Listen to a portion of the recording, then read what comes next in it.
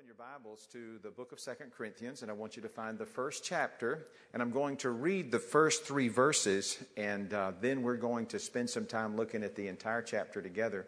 But I want to begin with what the Apostle Paul said to a group of Christians in the Corinthian church, and then we'll go from there, one movement to another, to the place in which we'll be able to make some decisions for ourselves. This Bible passage, this Bible chapter begins like so many of the chapters that Paul used in his letters.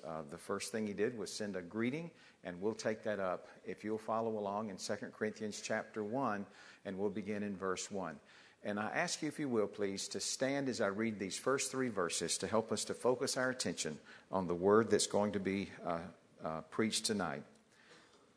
Paul, an apostle of Christ Jesus by the will of God, and Timothy, our brother, to the church of God which is at Corinth, with all the saints who are throughout Achaia.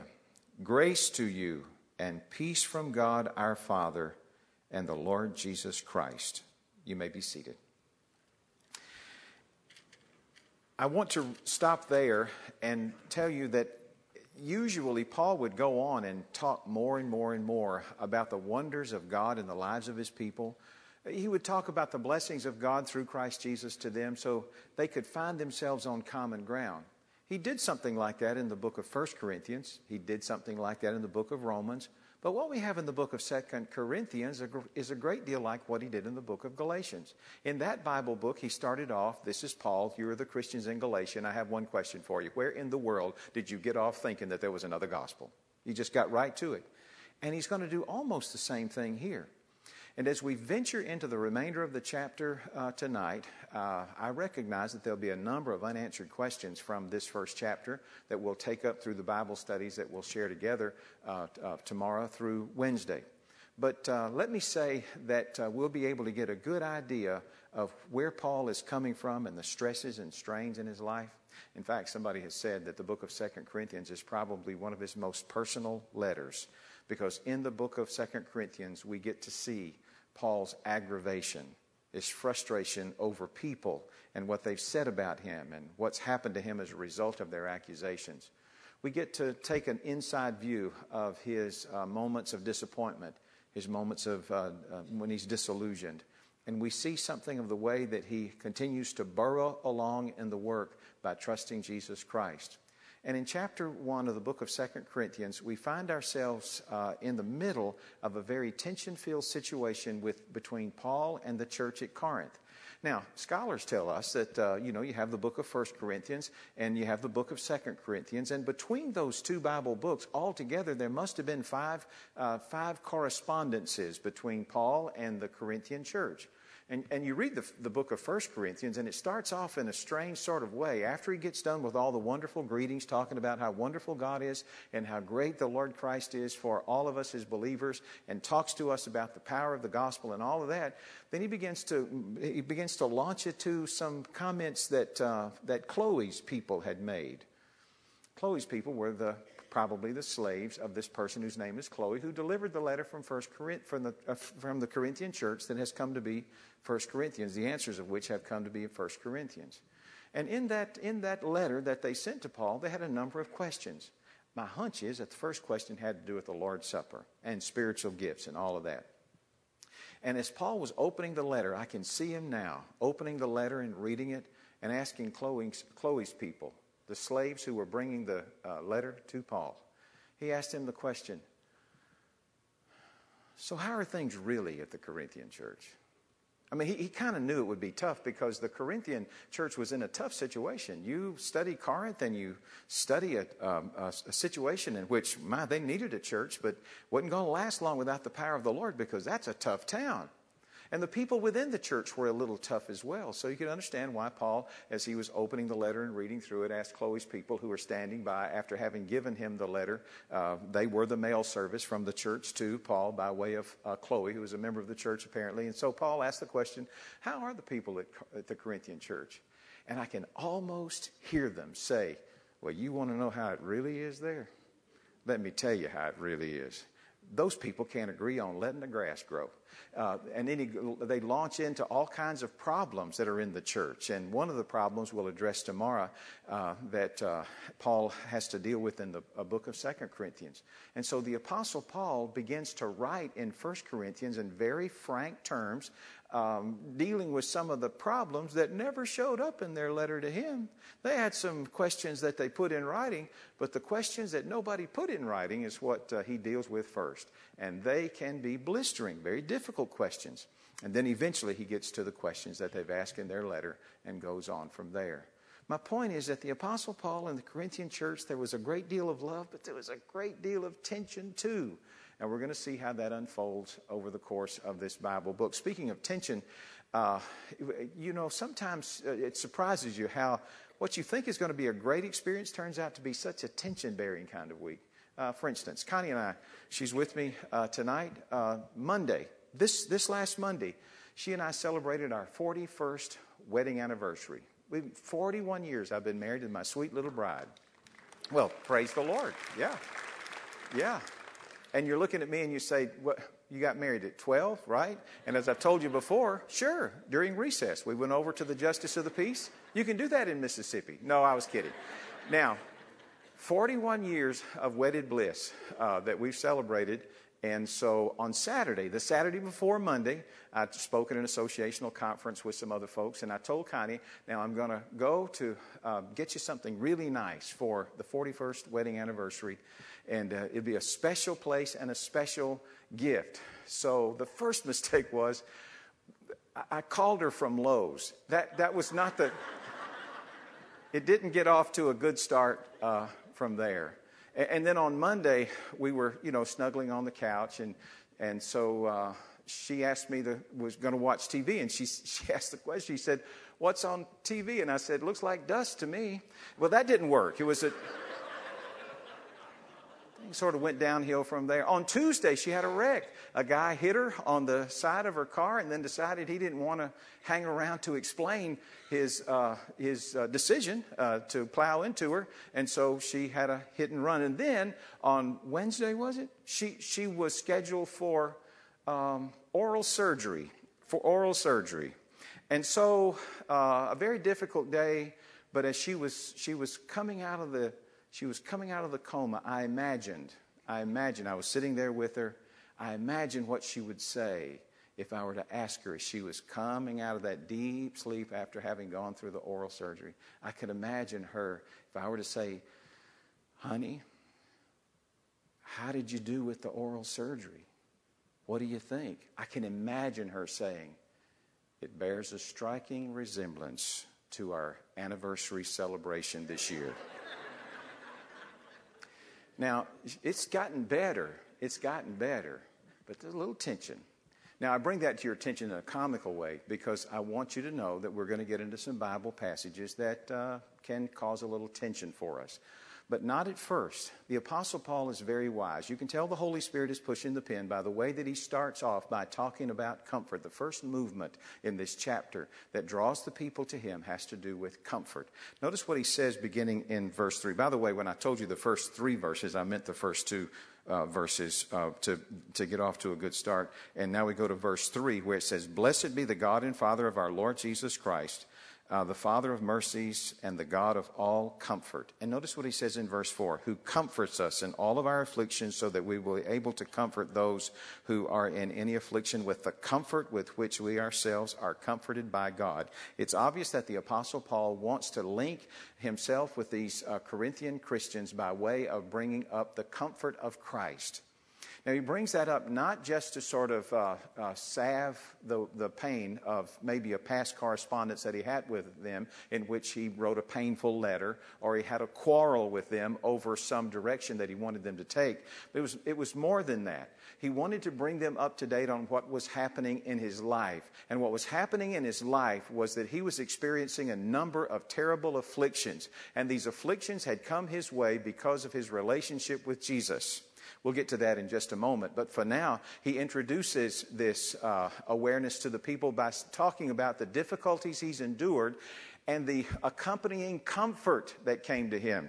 Now, this comfort is not just the feeling that it's going to be all right. This comfort was way down deep in his soul, where he knew that the Lord Christ was at work, and even though the afflictions because of Christ were manifold, he also had the joy and the awareness that the comfort that came from Christ would be able to help him to endure and help them to endure. So that's why I think in verse 4 you have over and over and over the word comfort.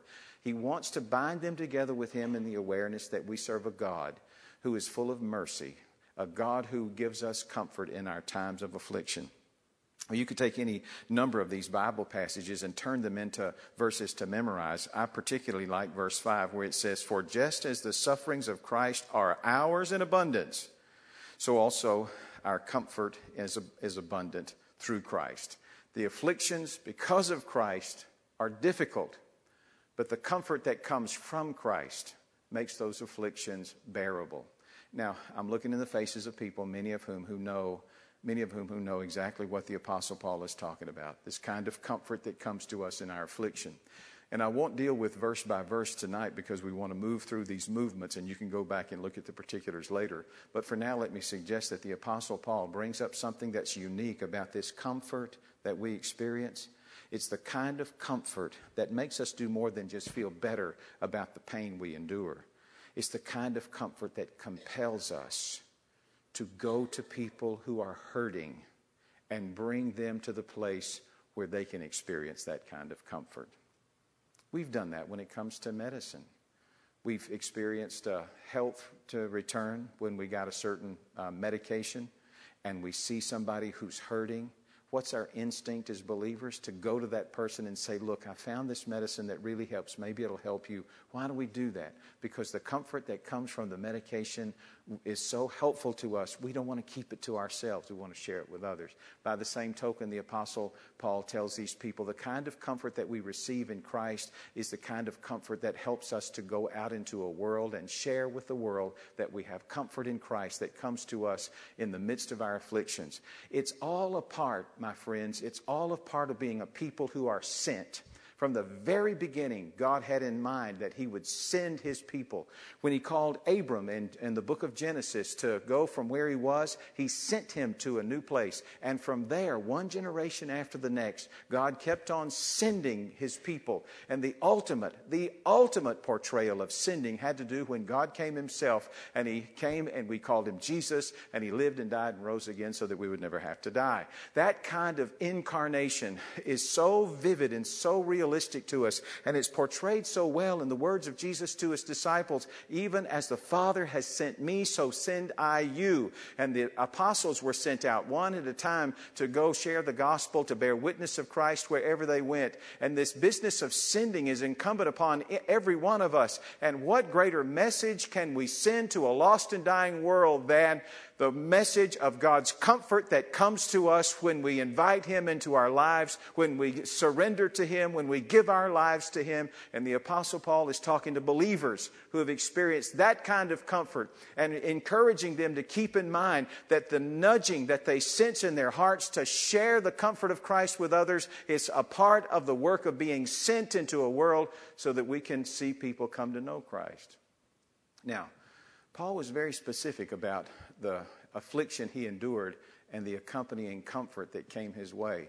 And I bring up something I already mentioned already, that in this Bible book, you're going to find a number of places where the Apostle Paul gets very personal.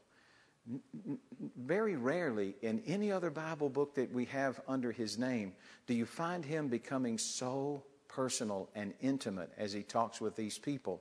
We're going to see as we explore the book together that tension, that struggle that he had with the Corinthian Christians. But in that struggle of affliction, in that struggle between him and them, you find him bearing his soul. Here's a place in which that takes place. Look down in verse 8. For we do not want you to be ignorant or unaware, brethren, of our affliction which came to us in Asia, that we were burdened excessively beyond our strength, so that we despaired even for life. And by the way, I'm working with the New American Standard version of the text, in case yours may read just a little bit different. But it's a good translation, and I've used it, and so just want to let you know that I'm using this translation tonight. In verse 9, indeed, notice this, indeed, we had the sentence of death within ourselves, so that we would not trust ourselves, but in God who raises the dead. And then on in verse 10, who delivered us from so great a peril of death and will deliver us. He on whom we have set our hope, and he will yet deliver us. The Apostle Paul bears his soul about some affliction that was going on in his life, to the point that he could see himself at death's door. Now, we don't exactly know what this trouble was, this ordeal that he mentions. He doesn't give any specifics. There are 4 or 5 possibilities from the book of Acts. And it could be something that he hadn't even touched on, that was not touched on in the book of Acts at all. But what we do know is that Paul was at death's door. He was so troubled by the experience, and the only thing he could do was hang on to his walk with God. And he said, we did, and that's what we're doing. Now, notice this very important detail that comes in the next verse. Remember, I told you that comfort is to be shared and not held to ourselves? That in the work of knowing about people who are experiencing afflictions, we have sort of a holy obligation, a nudge to go to them and point them in the direction of God's comfort. Notice how that's expressed beginning in verse 11. You also, joining and helping us, and please underline this at least in your minds, you also in helping us through your prayers. There's a great deal of mystery about how intercession works.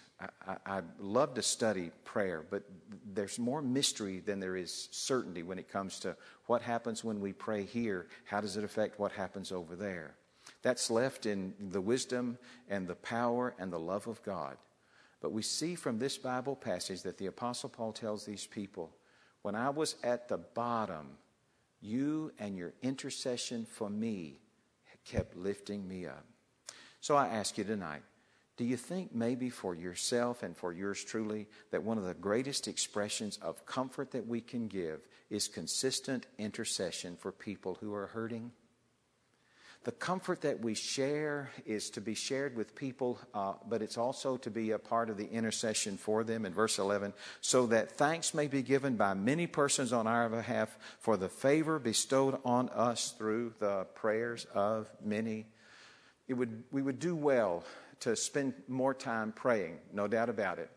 But we would do well to spend time praying as a way of extending God's comfort to people who are hurting. Like I said, I can't explain how prayer works. There is no magic formula. There's nothing that comes from Lifeway Resources, Lifeway Christian Resources, that gives us a 1, 2, 3 step manual for how to pray in a fashion that's effective. We have people who have tried their method and they've shared that, and all of that is good. But I do know this, that if we're nudged by God's Spirit to bring comfort to others, the Apostle Paul teaches us that when we cannot reach them, or even if we can, our prayer for them makes a great deal of difference.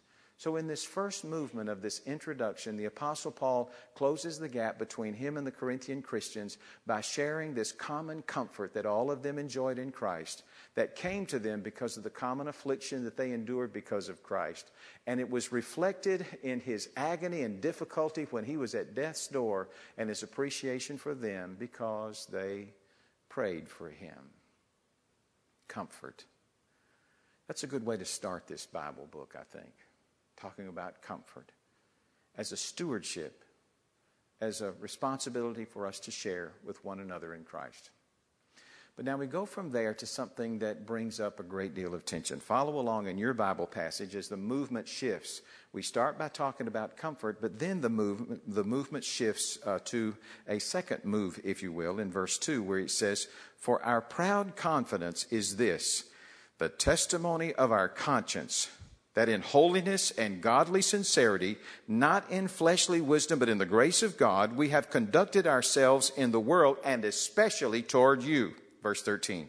For we write nothing else to you than what you read and understand, and I hope you will understand until the end, just as you also partially did understand us, that we are your reason to be proud, as you are also ours in the day of the Lord Jesus.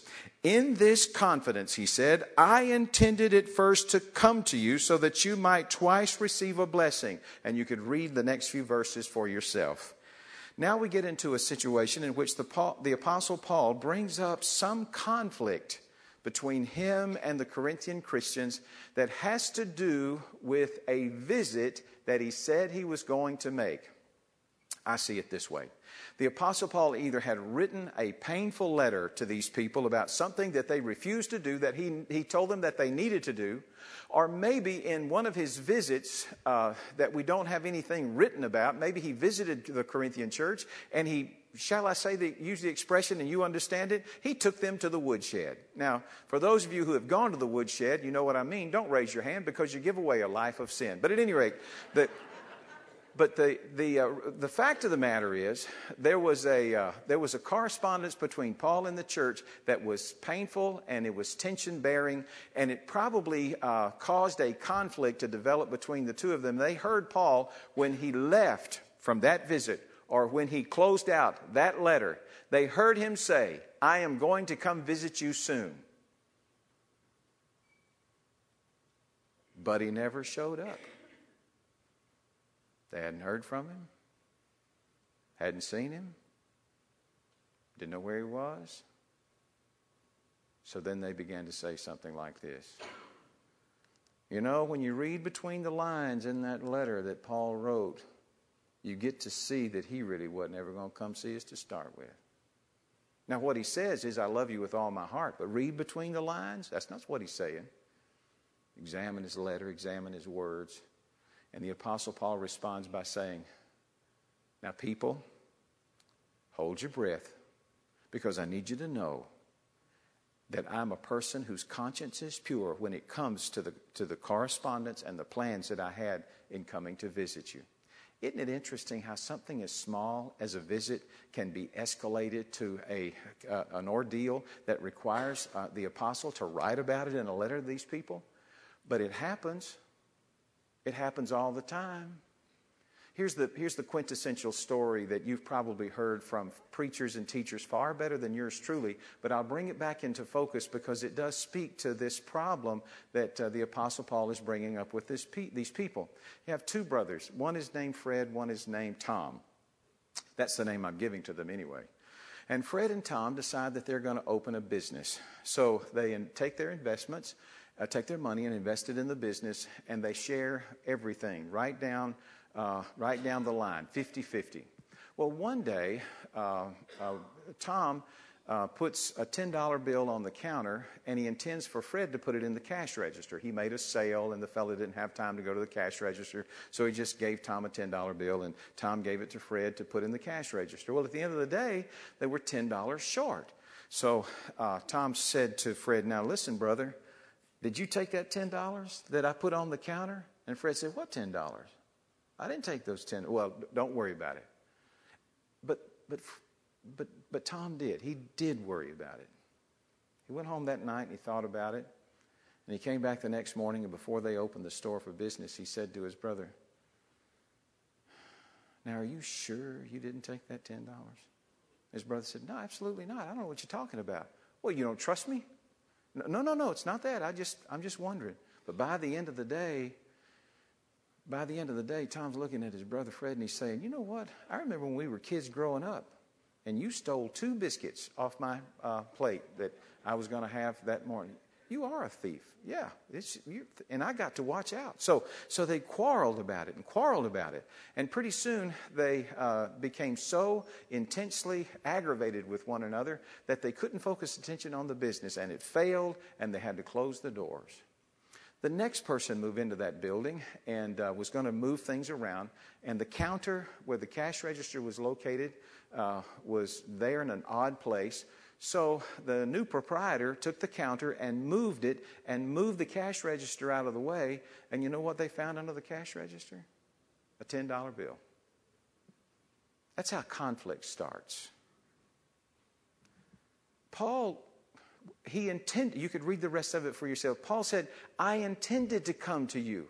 But then he goes on and says maybe something like this, but I didn't really know if you guys wanted me to come see you. And besides that, I was going to see you, and here was my plan. I was going to go to point A and then see you and then go to point B and come back to see you and carry on my work because I was going to get an offering from you to take down to the Christians who were in Jerusalem who were hungry. That's what I was going to do. And then he goes on from there and he says, you got to know that when it comes to serving the Lord, it's not yes and no, it is yes. And God's yes is yes. And we say the amen to what God has given us to do. But in the midst of trying to speak to them about this trip to them that he never made, he brings up the whole subject of conflict and how it develops from such innocent beginnings. And then from there escalates into something that embarrasses everyone by the time it's over. They say that conflict is a stated struggle between interdependent people who find one party finds the other party to be standing in the way from a goal that he or she is trying to accomplish. And it happens all the time. And it's not something that's necessarily bad. We raised 3 boys at the Smith house. Well, actually, Connie raised 4. But 3 boys at the Smith house. And regularly, we found the boys' feet being in conflict with their shoes. There's not a problem with conflict because it is a sign of growth. And as God's people grow together, there is conflict. I mean, you know, when the church got started and they had thousands of people saved, you had a conflict that was addressed by the deacons who stepped forth and resolved the conflict early on. The Apostle Paul knows about conflict because he's had conflict with other Christians. He's had conflict with churches, and he's resolved those conflicts early on. And he teaches us something that's valuable when it comes to conflict. Don't let it escalate. He tells husbands and wives, don't let the sun go down on your anger. Resolve that conflict as soon as you can. Because the more you let it lie there, the more it becomes a monster. And over the course of time, it escalates to the point that at first it's about the issue, the visit that Paul was going to make. And then without it being resolved, it becomes something else. It becomes something about Paul keeping his word and the Corinthian people feeling disappointed. And then it becomes something else. The Corinthian Christians are now against Paul. And so it's us against them. And then it escalates to the point that maybe somebody in the church is saying, you know what, I don't really even like Paul anymore. Let's just discard him and bring in somebody else. We do have this wonderful preacher whose name is Apollos, and he can preach the stars down. Why don't we just bring him in here? And you could see how it goes from there. So the Apostle Paul starts this book of 2 Corinthians by moving from comfort to conflict. And he brings up the reality that there's a conflict between the two of them, and he wants it to be resolved, and so he tells the truth. Now, I want us to stop there for just a moment and ask ourselves if there are differences between us and other believers. And if those differences exist, let's follow Paul's example and allow the Holy Spirit to guide us so that we'll know how to do and what to do. Let's work as diligently as we know how to resolve those conflicts at the point at which we're dealing with an issue. Because if we let the conflict escalate beyond that point, it gets into personalities. Personalities get into struggles. Struggles get into wars, and families are torn apart. Christian friends are torn apart, and it's unfortunate. So the Apostle Paul brings up a conflict, and he's going to be dealing with this conflict throughout this Bible book. He's going to come back to the source of this conflict with regard to his visit, and then he's going to bring up another area of conflict which had to do with an offering that he was going to take to the Christians in Jerusalem. There are other sources of conflict, but he brings it up early on. He deals with it first off, and in this movement that we have before us, we have wise counsel so that we can follow that example and ask the Lord to give us guidance so that we'll be sensitive to conflicts that may be developing between people who depend on us and on whom we depend for lots of spiritual and other reasons, and have those conflicts to be resolved. Now let's go on to the third movement, which shows something about how the conflict had escalated, but also also about something that the Apostle Paul banked on for believers in Corinth as well as in his own life. I take you to verse 17. Therefore, he said, I was not vacillating when I intended to do this, was I? Or what I purpose do I purpose according to the flesh, so that with me there will be yes and no at the same time? But as God is faithful, our word to you is not yes and no. For the Son of God, Christ Jesus, who was preached among you by us, by me and Silvanus and Timothy, was not yes and no, but is yes in him. And then going on into verse 20, for as many as were promises of God, in him they are yes. Therefore also through him is our amen to the glory of God through us. The point the Apostle Paul is making now has to do with credibility. You people at Corinth seem to think that my word's not any good anymore. You seem to think that maybe I'm vacillating. I'm sort of sizing up the political situation. And it's yes today, but it's no tomorrow. Am I coming to visit you? I said yes. But you're thinking, well, maybe he changed his mind and now it's no. And now maybe it's yes. Now maybe it's no. And the apostle moves on and says, listen, in Christ Jesus, we don't live that way. A pagan world is filled with people who say yes today and no tomorrow if it benefits them in their personal kingdom agenda. But believers aren't that way. We know what Jesus said in the Sermon on the Mount when he told us that there's no use in a kingdom citizen swearing by the temple or swearing by the mountain or swearing by heaven to try to validate the reality that what we're saying is true. Jesus said kingdom citizens are the kind of people who say yes. And if they say yes, it means yes. And if they say no, it simply means no. And we don't have to have this complicated system whereby we try to validate the truth of our statements. And where did that come from? It came from the heart of God himself, who in his word for God's people then and God's people now makes sure to have us to know that if he says yes in his word, it's yes today. If he says no in his word, it's no today. Nothing has changed. This God who is the same today and yesterday and forever is the God who lives in our hearts through the Holy Spirit, who has been given to us as we focus attention on Jesus Christ. And our credibility as Christians is at stake when we decide to use a pagan approach to answer questions or to keep commitments or to have decisions made. We don't live like that. And the Apostle Paul said for Christians, it's not a matter of deciding of whether or not it ought to be a yes today and maybe a no tomorrow, but it's a matter of deciding what God is up to, declaring amen, which says so be it, and getting on with the work that he's given us to do. And then from there, he goes on to something that he really banks on for all of us as believers as we serve the Lord together, beginning in verse 21. Now he who establishes us with you in Christ and anointed us is God, who also sealed us and gave us the Spirit in our hearts as a pledge. While there may be a difference of opinion between Paul and some of the Corinthian Christians, Paul brings up a fact that for them and for us can never be underestimated or overlooked. It's the reality that this work that Christ is doing in us is something that's being established to the point that people are seeing that the Savior who came to save us from our sin is actually making good on his promise to make us into the people that the Lord wants us to become. The word established comes from the idea of a person who's selling you something and convincing you that you're getting what you paid for.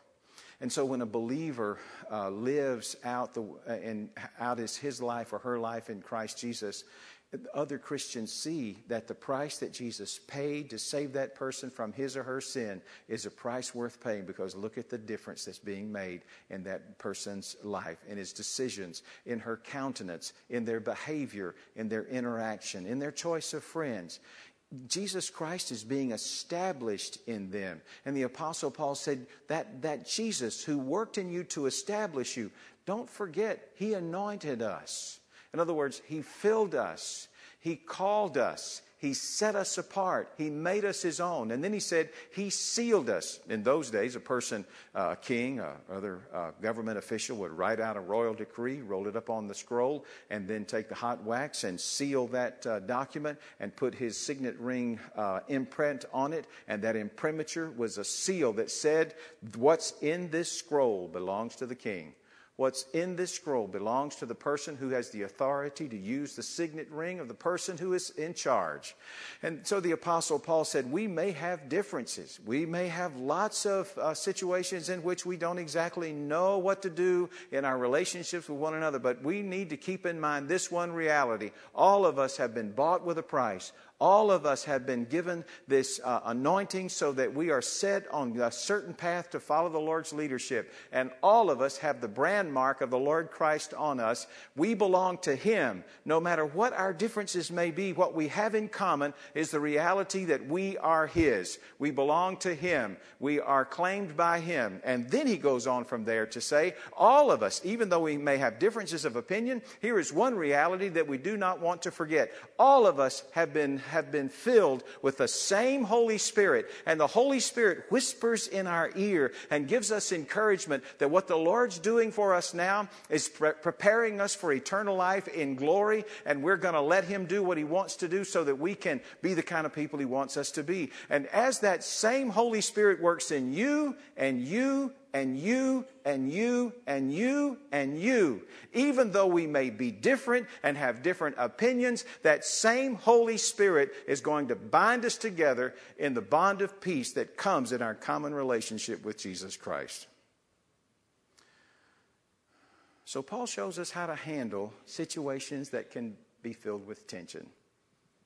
Affirm the comfort that He gives to all of us. The kind of comfort that's expressed in reaching out to others and comforting them in Christ. The kind of comfort that's expressed in heartfelt intercession. When we find ourselves in situations in which tension seems to be characterizing our relationship, resolve it quickly. The conflict is a part of our relationships with one another, but lay the cards on the table. Don't let the sun go down on your wrath, your anger. Deal with the issues by telling the truth to one another. And when it comes to credibility, we all make mistakes. We all have flaws. But one reality cannot be overlooked. We have all been set free by Christ. We have all grown from infancy, growing toward maturity together. All of us are owned by the same Master.